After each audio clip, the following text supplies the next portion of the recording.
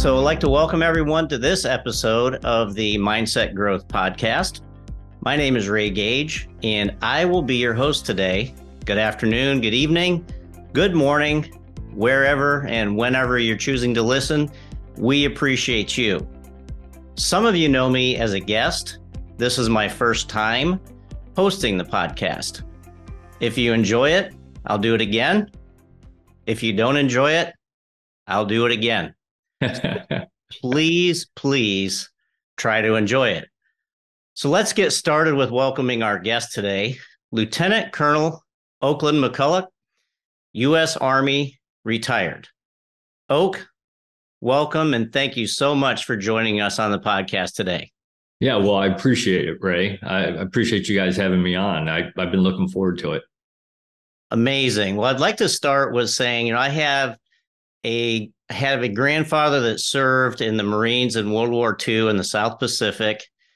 I've always had a deep appreciation, respect, and love for everyone who puts themselves in the line of fire for our freedom on a daily basis. And with that, I want to say from the bottom of my heart, first of all, thank you so much for your service. Yeah, well, thank you. It was an honor to serve the people of this country. So let's start our podcast today. I'd like to talk a little bit about where you are now. I mean, we're going to go backwards, right, and try to get up to this point, but give us a little bit of an overview. I mean, you're retired from the Army. You had worked your way up to the rank of Lieutenant Colonel, which is fantastic for all of us that are familiar with the amount of time and effort that had to have taken. But now that you're not doing that anymore, you've transitioned over to what you're doing currently, which is basically an international speaker, and you're also an author, correct? That is right. So I retired from the Army in 2009 after 23 years as a combat arms officer. And then I ran a food bank for a couple of years there in Mobile, Alabama, right along the Gulf Coast.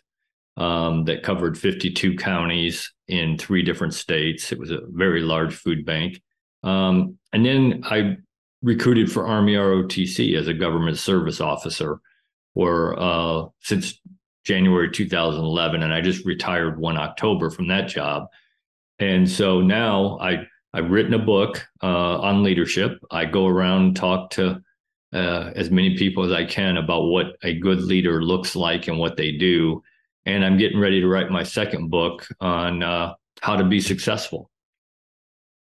Oh, that's awesome. So the title of your first book is, I believe, Your Leadership Legacy?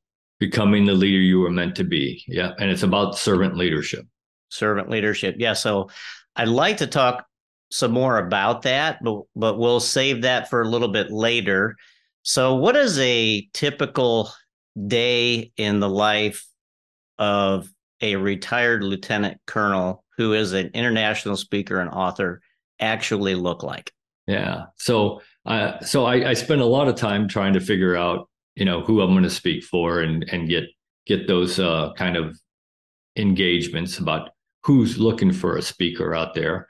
And like I told you before we got on here, I think this is my 5th Zoom meeting today, and I got another one after us. So I spent a lot of time doing that, just meeting people, and a lot of times I try to meet as many people as I can. And some people, it's not about a speaking engagement. They've read my book, or they saw me speak on a podcast, or they saw me speak in person at an event, and they just want to ask questions and get to know me a little bit better. And I'm always happy to do that. I mean, that's what leadership's about. It's about people and building that trust with people so that they have that trust to let you lead them. So I've always been, but even more so now, I think I've figured it out even better that it's about people and building that relationship.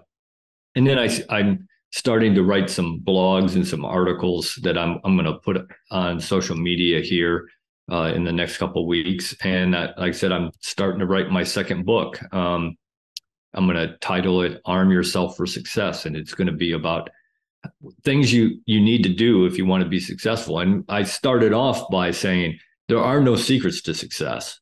And anybody who tells you there are is lying to you. I can tell you things that will help you be successful if you do them, that make it possible for you to be successful. But in the end, there are no guarantees of success. Right, right. So there's a thing I like to say that it's the answer to your question is within you, right? So your formula for success is your formula for success, That's right. Not someone else's. You have to define what success looks like for you, because my definition of success is going to be completely different than yours. But you have to define it, because if you don't, then how do you know what path to take to get there? So you have to define it for yourself, and then you can come up with the plan on what you think, including some of the things that I talk about and other people talk about, things that you should do to get there. But you got to figure out that path. They can't figure out for you.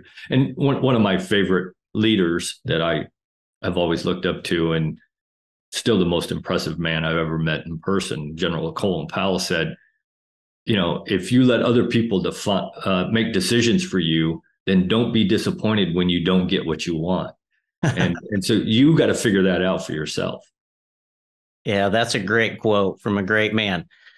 So let's go back a little bit. So a lot of times our listeners like to know more about your story. So and sometimes that requires us to go back, like way back, right? So let's go back to the beginning. So where were you born and raised? Give us a little bit of a feel for what that looked like, and what that how that contributed to you moving on to the next stage of your life.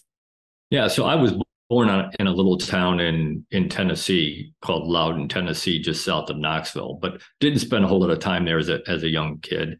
My parents moved to northern Illinois, about 90 miles northwest of Chicago, right up on the Illinois-Wisconsin border. Small little farm town of 1,200 people. Everybody knew everybody. It was a great place to grow up. I always use this example. I was coming home one night. I was a teenager. I was coming home from basketball practice in the middle of wintertime, and there was a house that was about 3 blocks from ours. And, being a teenager, getting in trouble, I put together a whole bunch of snowballs. And this house had an aluminum awning over the front of it. And I was throwing snowballs at that awning, making all kinds of noise. By the time I walked the 3 blocks to get home, they'd already called my parents, and my dad was waiting for me at the door. So with a big hug. We wanted to give you a big hug, right? Yeah, a big something. It wasn't a hug, but that's the type of town I grew up in. It was a small farm town. I grew up working on farms most of my life. My first job, I was 12 years old, baling hay for a farmer, making $1 an hour. So until I went into the Army, that's really what I did, was work on farms, all kinds of farms, pig farms, cattle farms, dairy farms. I think I was even worked a couple of days on a chicken farm and a couple of days on a sheep farm. So it was really just, and then some of it just plowing and combining and doing the things that you have to do on a farm. Sure. And a lot of our listeners can relate to that, from either growing up in towns like that, or actually working on farms and being raised on farms. So tell me a little bit about, if you could identify, we all have those people or those circumstances or those events in our lives that happen that we look back at later as things that shaped who we are today. So if you had to pick like one of those things from that time in your life, growing up in that town in northern Illinois, working on the farm and being involved in all that, what would that thing be that you would choose as the one thing, right? I'm sure there's probably more than one, but if you had to pick one, what would you say it was? What was that lesson? So I think the one of the defining things in my life, I was always the captain of my baseball, basketball, football teams, whatever, but I was picked as the captain of my football team as a sophomore in in high school. Played varsity all 4 years of all three sports. But that year I was picked captain of my team, and we had some issues going on. We had some problems with a couple of the players, and so I had to coach allowed me to kind of address the team and deal with those situations. And I think that was kind of one of those times. That was the first time that I really realized the importance of being a leader, and not only leading, being in charge, but helping to influence and develop the other people on the team, and really to understand that it is about a team. It wasn't about me as the leader. It wasn't about that person that was having problems. It was about the team coming together to deal with it and kind of rebuild that trust that you need to have on a team, because that's what leadership is about, is trust. Right, exactly. So, no, that's a great story. And so about how old were you when that happened? So you're probably in high school, maybe. Yeah, I was 16, 17 years old. 17 years old. Yeah. So it's unusual. It's also amazing that you were that age and you had that kind of an insight, or maybe I should ask you that did you realize what was happening in the moment, or did you recognize the importance or the greatness of that moment more later? I think I realized the importance of the moment, what was going on. I didn't realize till later how important that was in my development as a leader. And I think, I was lucky as a kid. My father taught me a bunch of things that helped me become the person I am and the leader I am today. But really, I give a lot of credit to two people outside my father. I give credit to Coach Neswicki, who was my basketball coach in high school, who I still have kept in touch with. And he was a servant leader. He understood it wasn't about him, and it wasn't really about the basketball team. I mean, he wanted to win, and we all wanted to win, and that's good.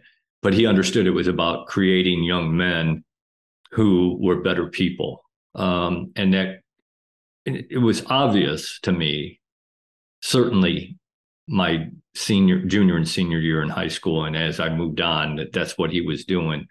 And so he had a big impact on my life. And then my high school history teacher, Mr. Schindler, who I still stay in contact with. And he was a Vietnam veteran. He understood it wasn't just about teaching history. It was about, again, creating young men and women that were going to be productive members of society and being successful. And so I think those two had a huge impact on my life growing up. And I've told both of them that since then. Right. So that's listening to you talk about that, and it's really interesting. I ask the question quite often of people if they could model someone as a leader, who would that person be that they would model as a leader? And almost without exception, people don't mention someone famous, right? Or somebody that everyone else has heard of. They mention people like, my dad or my grandpa or my coach or a teacher, just like you did, right? So, and to me, that's really interesting because of the perception that we have of leadership in our society. A lot of times we automatically default to, somebody famous, like you mentioned, Colin Powell, which would be a great person to want to model, right? Right. Or, somebody from history like, George Washington or Abraham Lincoln or something like that. But the reality is leadership is personal.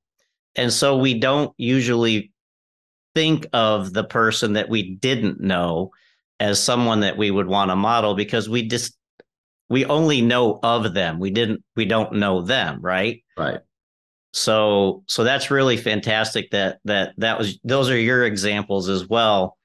And I would think that, talk about how you look at that is that should be like an inspiration for people, right? I think so. And again, I think it goes back to, you have to understand what leadership is. And leadership is about people, plain and simple. It's not about flow charts, not about organizational charts. It's not even really about bottom line. Even if you're a businessman, you got to make some money. But if you do leadership right, you're going to make money in the end. 100%. Because it is about people, and a huge part of that is building the trust in that trust and community, building that team. And go back to another famous person, a great quote. He's Vince Lombardi, another coach. And he said, a team isn't a group of people who play together. A team is a group of people who trust each other. And that goes even beyond the sports field. That's any business, because a business is a team, and you got to build that teamwork if you want it to be successful. You got to get past the I to we. And I see that's a problem right now in society and in our culture, that we've kind of forgotten that it isn't about you. It's about the team. Yeah, boy, we could probably turn this into a series and talk about that, right? Yeah, unfortunately.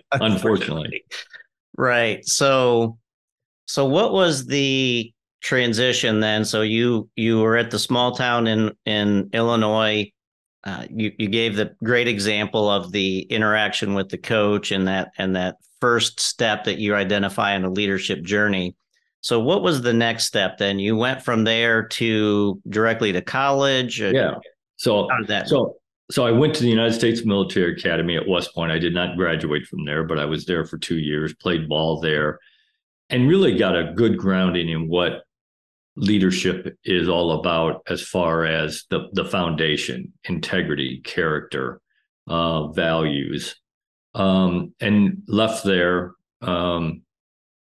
My father owned a business, so I went home and helped him run his business for a little bit, for about 18 months. And then I finished up in ROTC at Northern Illinois University, the Reserve Officer Training Corps, another way to get a commission in the Army. And that's where I met my wife, who was also in ROTC. She was an Army nurse for 8 years. Okay. And so it all worked out for the best, at least for me. I'm not sure about her, but it worked out for the best for me. And our next guest was good. Yeah. And so continued that route of learning what leadership is all about, at being a servant leader. And then I graduated, got my commission, and I went off into the Army and had some great servant leaders as examples, both people who I worked for, and I always make sure I include this, people that worked for me. I learned just as much from people who worked for me in some instances than I ever learned from somebody who was my boss. I will say, so I did have, as a kid, I grew up in upstate New York, and I had the opportunity as a teenager to visit the facility at West Point. And if you ever get a chance to just visit there, just the history and the scenery surrounding that place is really beautiful. So in the summertime, and in the fall. Yeah. Not in the winter. No, not in the winter. I mean, you've got to like cold, you've got to like snow, and you've got to not mind driving in it, right? Yeah. There's a reason they call it Castle Grayskull. Yeah. I gotcha. So then the transition to actually being in the Army and starting your service there, what did that look like? And then there had to have been some other lessons that you learned during that time period, right? Because they kind of stack on each other, I think, as you growing in your leadership journey. So talk a little bit about what that looked like. Yeah. So one of the most important lessons I learned as a junior leader, as a young leader, started right from the very beginning. So I showed up at my first duty station, Fort Stewart, Georgia, and there were 3 lieutenants who showed up that day, me and 2 others. There was only one platoon leader spot.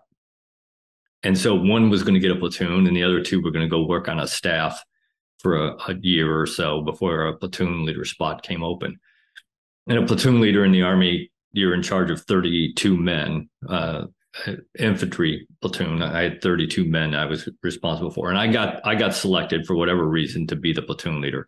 So my company commander picked me up, took me out to my platoon, which was already out on a range. They were practicing all morning. They'd been practicing a live fire exercise assaulting an objective. So in the afternoon, what was going to happen was you had a team that was running across the objective, and in front of them, bullets were landing 3 to 5 feet in front of them as you run across the objective. So they were practicing that all morning without bullets. So I show up right at lunchtime. My platoon sergeant, I still remember him like he was yesterday, and unfortunately he died a few years ago. But I kept in touch with him as well. And Sergeant First Class Pinson, he was 6'5", 6'6", 250-pound Mississippi boy. He grabs me by the shoulder, says, "Come on over here. Let's have lunch, sir." So we grabbed an MRE, the Army bag, lunch in a bag, and we went over there and we sat down underneath the tree. And he said, "Listen to me, sir." He said, "You are the platoon leader. You're in charge." He said, "Whatever you want to do, I'll make it happen. We'll do what you want to do." He said, "But I got to remember, I was 24 years old." He said, "But I've been in the Army for 23 years. So he'd been in the Army almost as long as I'd been alive. He said, "My job is to tell you when you're messing up." He said, "If you still want to do it that way, we'll do it that way." He said, "But my job's to kind of guide you along so you start making good decisions." And I listened to him. We had our little discussion. And then right after that, he said, "Now you go sit and you watch the exercise." I said, "No, I'm not going to watch the exercise." I said, "My job as a platoon leader is to lead that assault. Your job is to make sure that the machine gun and the rifles are staying 3 feet in front of us." He said, "But you don't know anybody here." I said, "I know you, and you were in charge of this platoon before me, so I trust you. So we're doing it that way." And we did. I always listened to him, always took that advice. And one day I walked into the office and I said, "Sergeant Pinson, this is what I want to do."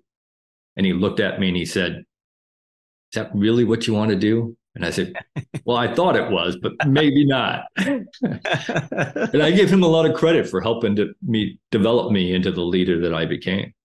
Oh, that's really cool. That's a neat story.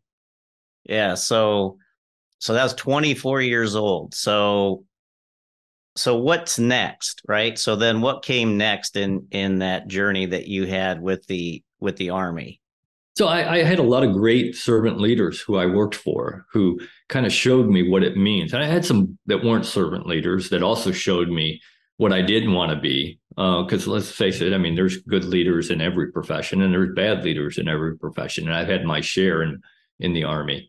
I'll just, one quick story. I was a senior first lieutenant, getting ready to make captain, and I'd already had my 3 platoons, and I'd done some other stuff. And I was in a Cav unit, a Cav squadron, and I was working in the S3 shop, who does the planning, writes the plans, to figure out what we're going to do. Everything we're going to do, we write a plan for. So everybody was on the same sheet of music. And that was my job, was to write plans. And I had a major who was working for me, who was one of those micromanaging, authoritarian, do things as I tell you to do. And he had a rule that if he was in the office, you had to be in the office. He wasn't married. He was in the office till 6, 7, 8 o'clock at night. And so, here a bunch of young lieutenants are sticking around just because he's in the office. And so you can imagine what the morale of that organization was. Oh, yeah. He left. We got a brand new major in.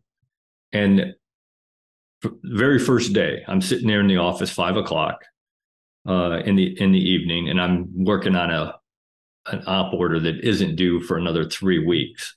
But I'm just, busy work, trying to get through the day. And he walks up and he sticks his head around the door in the office, and he says, "Oak, what are you doing?" I said, "Well, I'm working on this op order." And he said, "Was it due tomorrow?" And I said, "No, sir." And he said, "Then go home." Yeah. Morale went through the roof. Oh, my goodness. Yeah.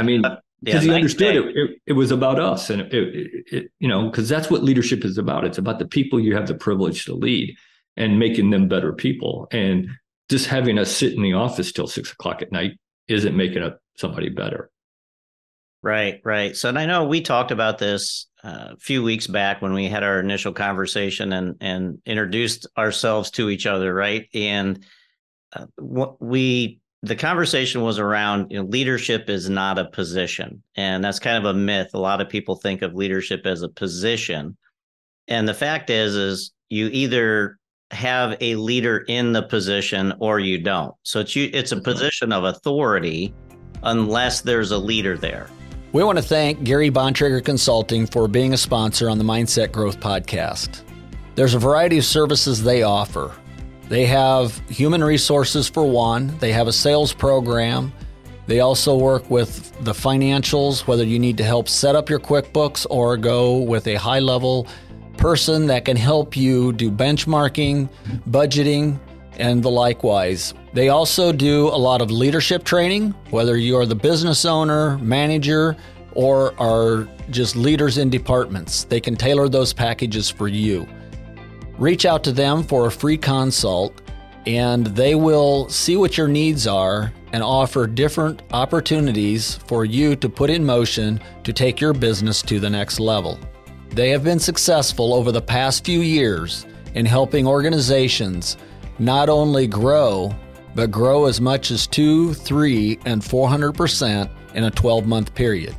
Certainly, they understand it takes a strong foundation, and there are years where there may be no growth leading up to this, as they put the right pieces in place. Reach out to them at www.garybontrager.com. You can reach out to them on Facebook, Instagram, LinkedIn, and Twitter, and get the free advice that they offer, and that may be just what you need to set you on a different path to lead you forward and be successful in your business and your life. We appreciate them supporting us. You see the drill sergeant, right? And there's a place for that, right? You have to have those in the Army and things like that. But I think a lot of us get the impression that that's what every position of authority or leadership position in the Army is like. And so it's kind of a little bit of an eye-opener for me when we were talking to have you just kind of almost completely debunk that, right? Yeah. So based on your experience, so talk a little bit about how your experience, both as a leader and with leaders in the Army, was completely different than the way that perception is for most of us in the general public based on what we see on TV. Yeah. Well, again, there are leaders like that are authoritarian micromanagers. I had a boss who retired, a 3-star general, and so obviously way smarter than me. And he said, leadership is on a scale. And there's times when you got to be on either end of the scale. He said, but on this end of the scale over here, you got authoritarian micromanaging, do things exactly as I tell you to do. And you can equate that to maybe basic training and, when you're first bringing people into the Army to get them in the same culture, the same values, whatever. He said, and then on this end of the scale over here, you have the Attila Hund and chaos, controlled chaos, but chaos. He said, and you want to be as close to the chaos as you can get. He said, the further down that road you can get, the better off. And he said, and this is why. He said, because that's where creativity happens. That's when you're using other people's skills, other people's abilities, other people's knowledge. If you're not to that point, then you're just using your own knowledge, skills, and ability, and you don't have all the answers, I promise you, no matter how long you've been doing whatever it is you're doing. He said, and when you do that, 2 things happen. He said, number one, you start to build trust because you have allowed people to do things the way they want to do it. Number 2, he said, the way you get there is that you train them to a standard so they can accomplish what it is that you want done. You give them the resources that they need to get it done, money, time, people, whatever. He said you give them the authority to make it happen. You can never give away responsibility. That's yours as the leader. Your name's always the name on the blame line. But you can give away and should as much authority as is needed for that person to do that job. And then you get out of their way. Will that person do it exactly the same way you would have done it? Absolutely not. But who cares? And the analogy I always use is 7 plus 2 is 9, but so is 6 plus 3 and 8 plus 1 and 5 plus 4. Who cares how do you get to 9 as long as you get to 9? But let them use their own skills, knowledge, and abilities and their own creativity to come up with the solution that you're asking for. Well, that's a great example. I hadn't really thought of it that way before, and I'm going to use that if you don't mind. Oh, absolutely. But just that whole concept of that a leader should give away authority, but never give away responsibility. And I think that's someplace that we see a failure in leadership or a disconnect, and especially today, is that if they give away the authority, they don't want to take responsibility. And that is a big problem, right? And it is. But there's a huge distinction there that's really, again, I think we could probably just turn that into a whole series as well. But that's actually really profound, and hadn't thought of it that way before. But you see that in so many different instances, right? And we don't talk about, politics and religion and things like that from that perspective. Right.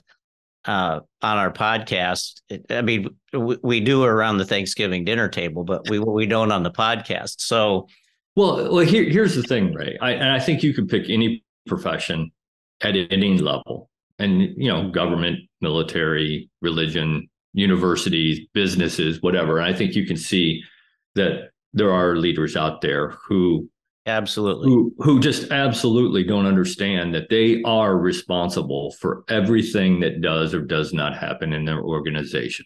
The leader doesn't get to pick the good things that they want to take responsibility for and blame somebody else for the bad things. It doesn't work that way. At least not good leaders. You are responsible for everything that does or does not happen in your organization, and you have to own it. And if something goes wrong, then you have to say, okay, that's my fault for whatever reason. Either I didn't train somebody well enough, or I didn't communicate well enough, or whatever. Let's figure out what happened, figure out what we were supposed to do, figure out what happened, and figure out how we get better at it. Because we're all going to make mistakes. Everybody's going to fail at something every once in a while. And that although failure should never be accepted as the common thing that's going to happen, it is going to happen every once in a while. And when it does, we just got to figure out how to make sure it doesn't happen again, and make people better at decision making and whatever it is that they're doing that caused that to happen.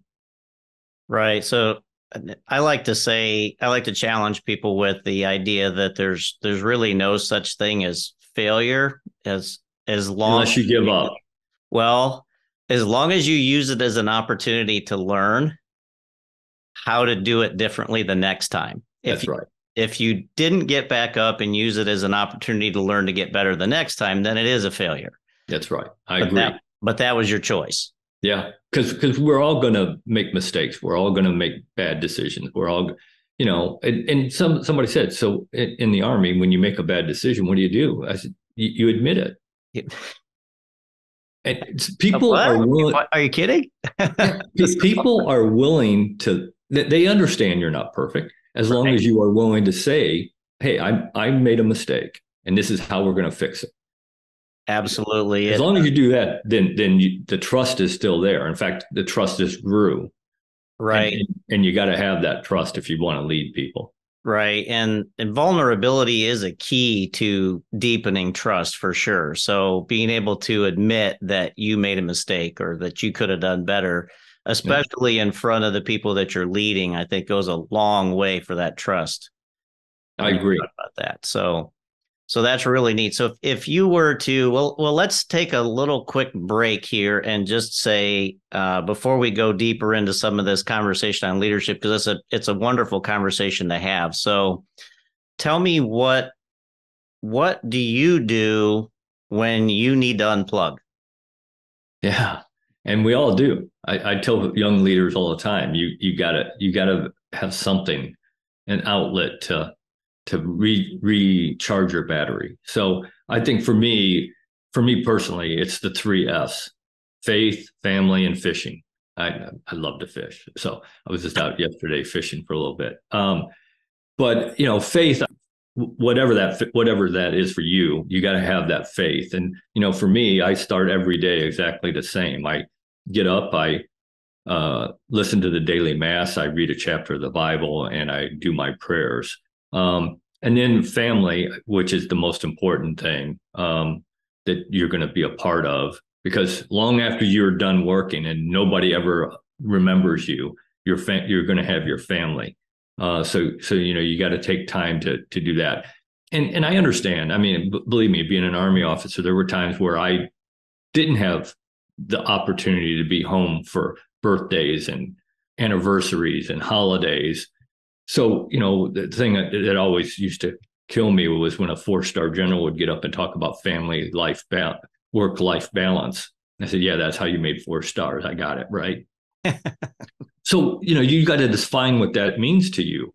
And for me, it was always when I was home, when I did have the opportunity to do those things, that I never said no. I was always there. I tried to do that as much as possible because I knew there were going to be times when I couldn't do that, when I wouldn't be around, and I didn't have that option. So, faith and family, and then some type of hobby. For me, it's fishing. For somebody else, it might be playing golf. It might be whatever your hobby is, but you need to have a hobby that allows you to just unplug. When I'm out fishing, I can do one of two things. I can either think of a problem that's going on and how to solve it, or I can think about nothing and just fish. I mean, so it's kind of my time to do what I want to do.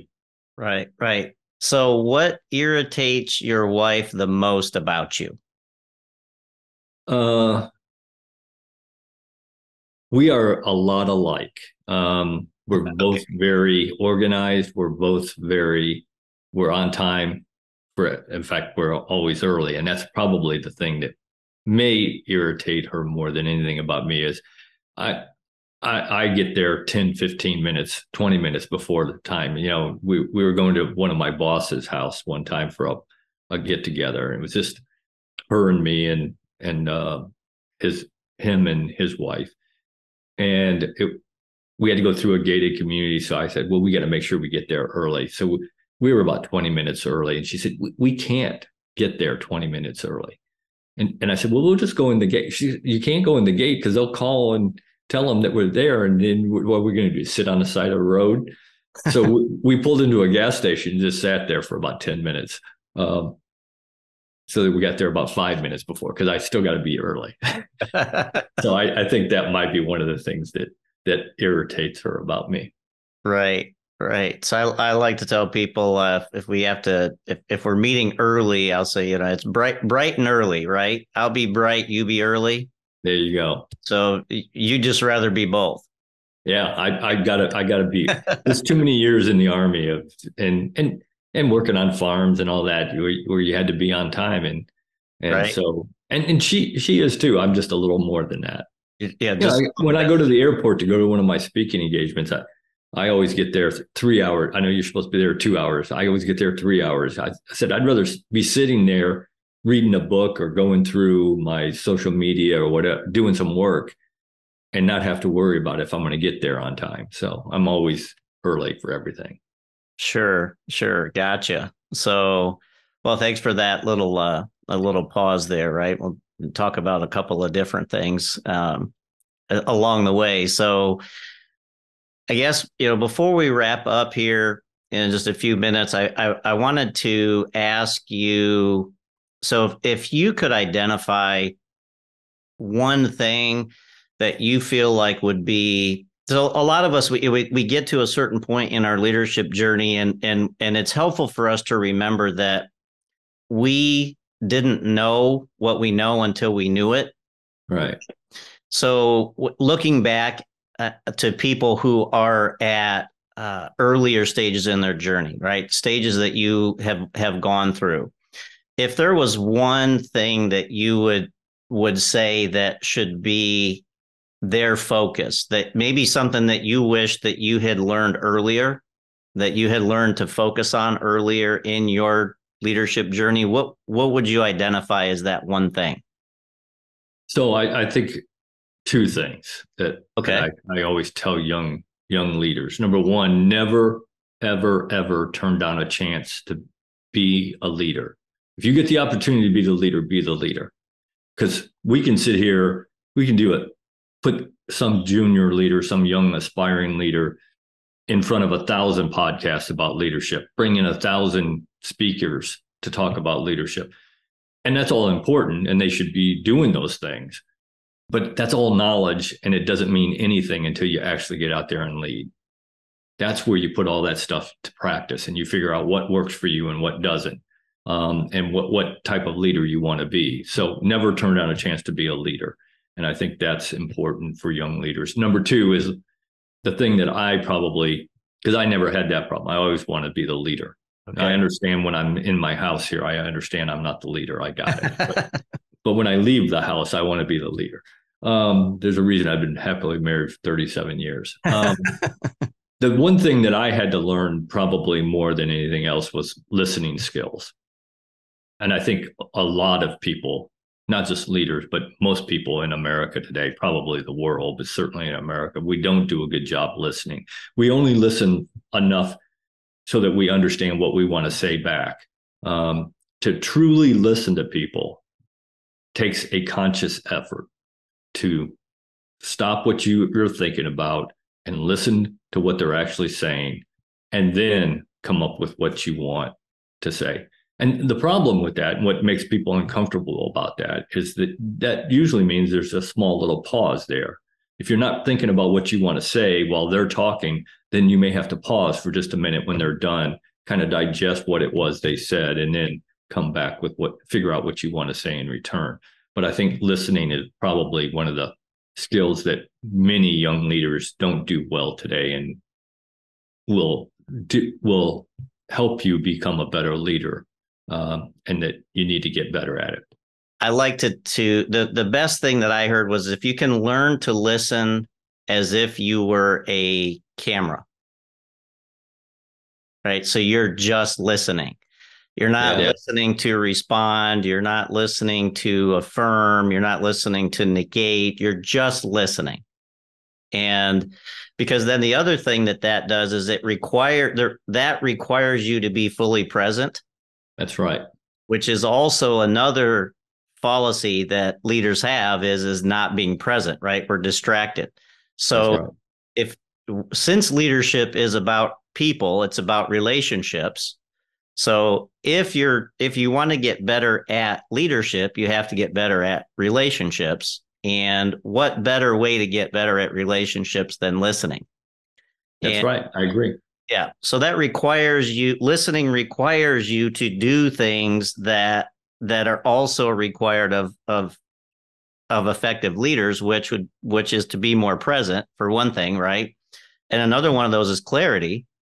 And it's easier for you to be able to be clear in what you're communicating if you're actually listening to the people around you than knowing what it is you need to communicate. So identifying that listening as one skill, I think that's huge. So that's an awesome share.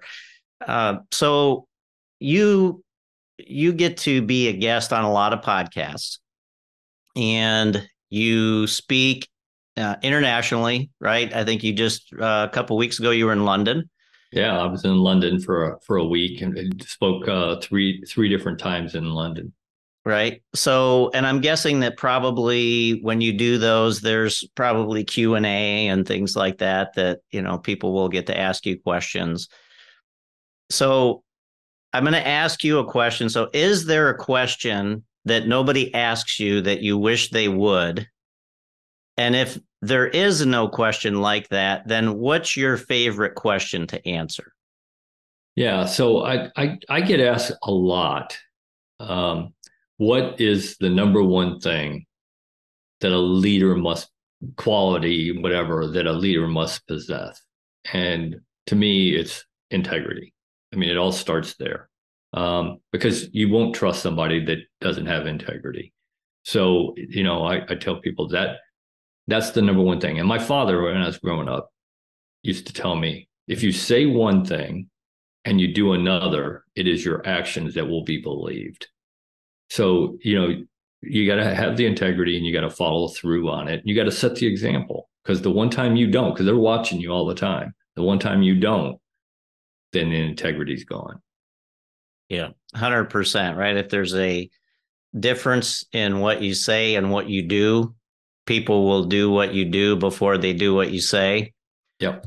and you shouldn't get mad at them for that. That's right. It's your fault. It's your fault. So yeah, great stuff. Great stuff. So, hey, anything before we close that you would like to add? I do want you to talk a little bit really quickly about how people can find you if they want to reach out to communicate with you as far as your book or speaking engagements, or just to engage with you on different social media platforms. Like I know we connected through LinkedIn. Right. So talk about that. What's the best way for people to get in touch with you if they're interested? So I'm on all the social media: LinkedIn, Instagram, Twitter, or X, Facebook. But I have a website, www.ltcoakmcculloch.com, and on there it has my cell phone number, it has my email address, it has a link to all my social media. So if you're thinking about, if you think you might want to have me come talk to your organization, then just give me a call or send me an email. We can start that conversation of what that looks like. And my book is available on Amazon. There's a link on my website that'll take you straight there. And it's available in hardcover, paperback, ebook, and audio. I did the reading on the audio book. The only other voice on there is my wife. She did the forward, and because she wrote that, and she talks about the author. Everything else I read. Okay. And would just love to, I try to never turn down a chance to talk to people about leadership, because it is so important. And especially young people. I love to talk to young people about leadership. But if you're interested in having me come, then, or if you want me on your podcast or whatever, then just contact me and we'll start figuring it out from there. Awesome. Well, thanks so much for joining us again today, Oak. We really appreciate your insight. And again, your service to our country is very appreciated. And look forward to hopefully seeing you again really soon. And follow us, Mindset Growth Podcast, on your favorite podcast platforms. And thanks again for joining us for this episode. Thanks, Ray.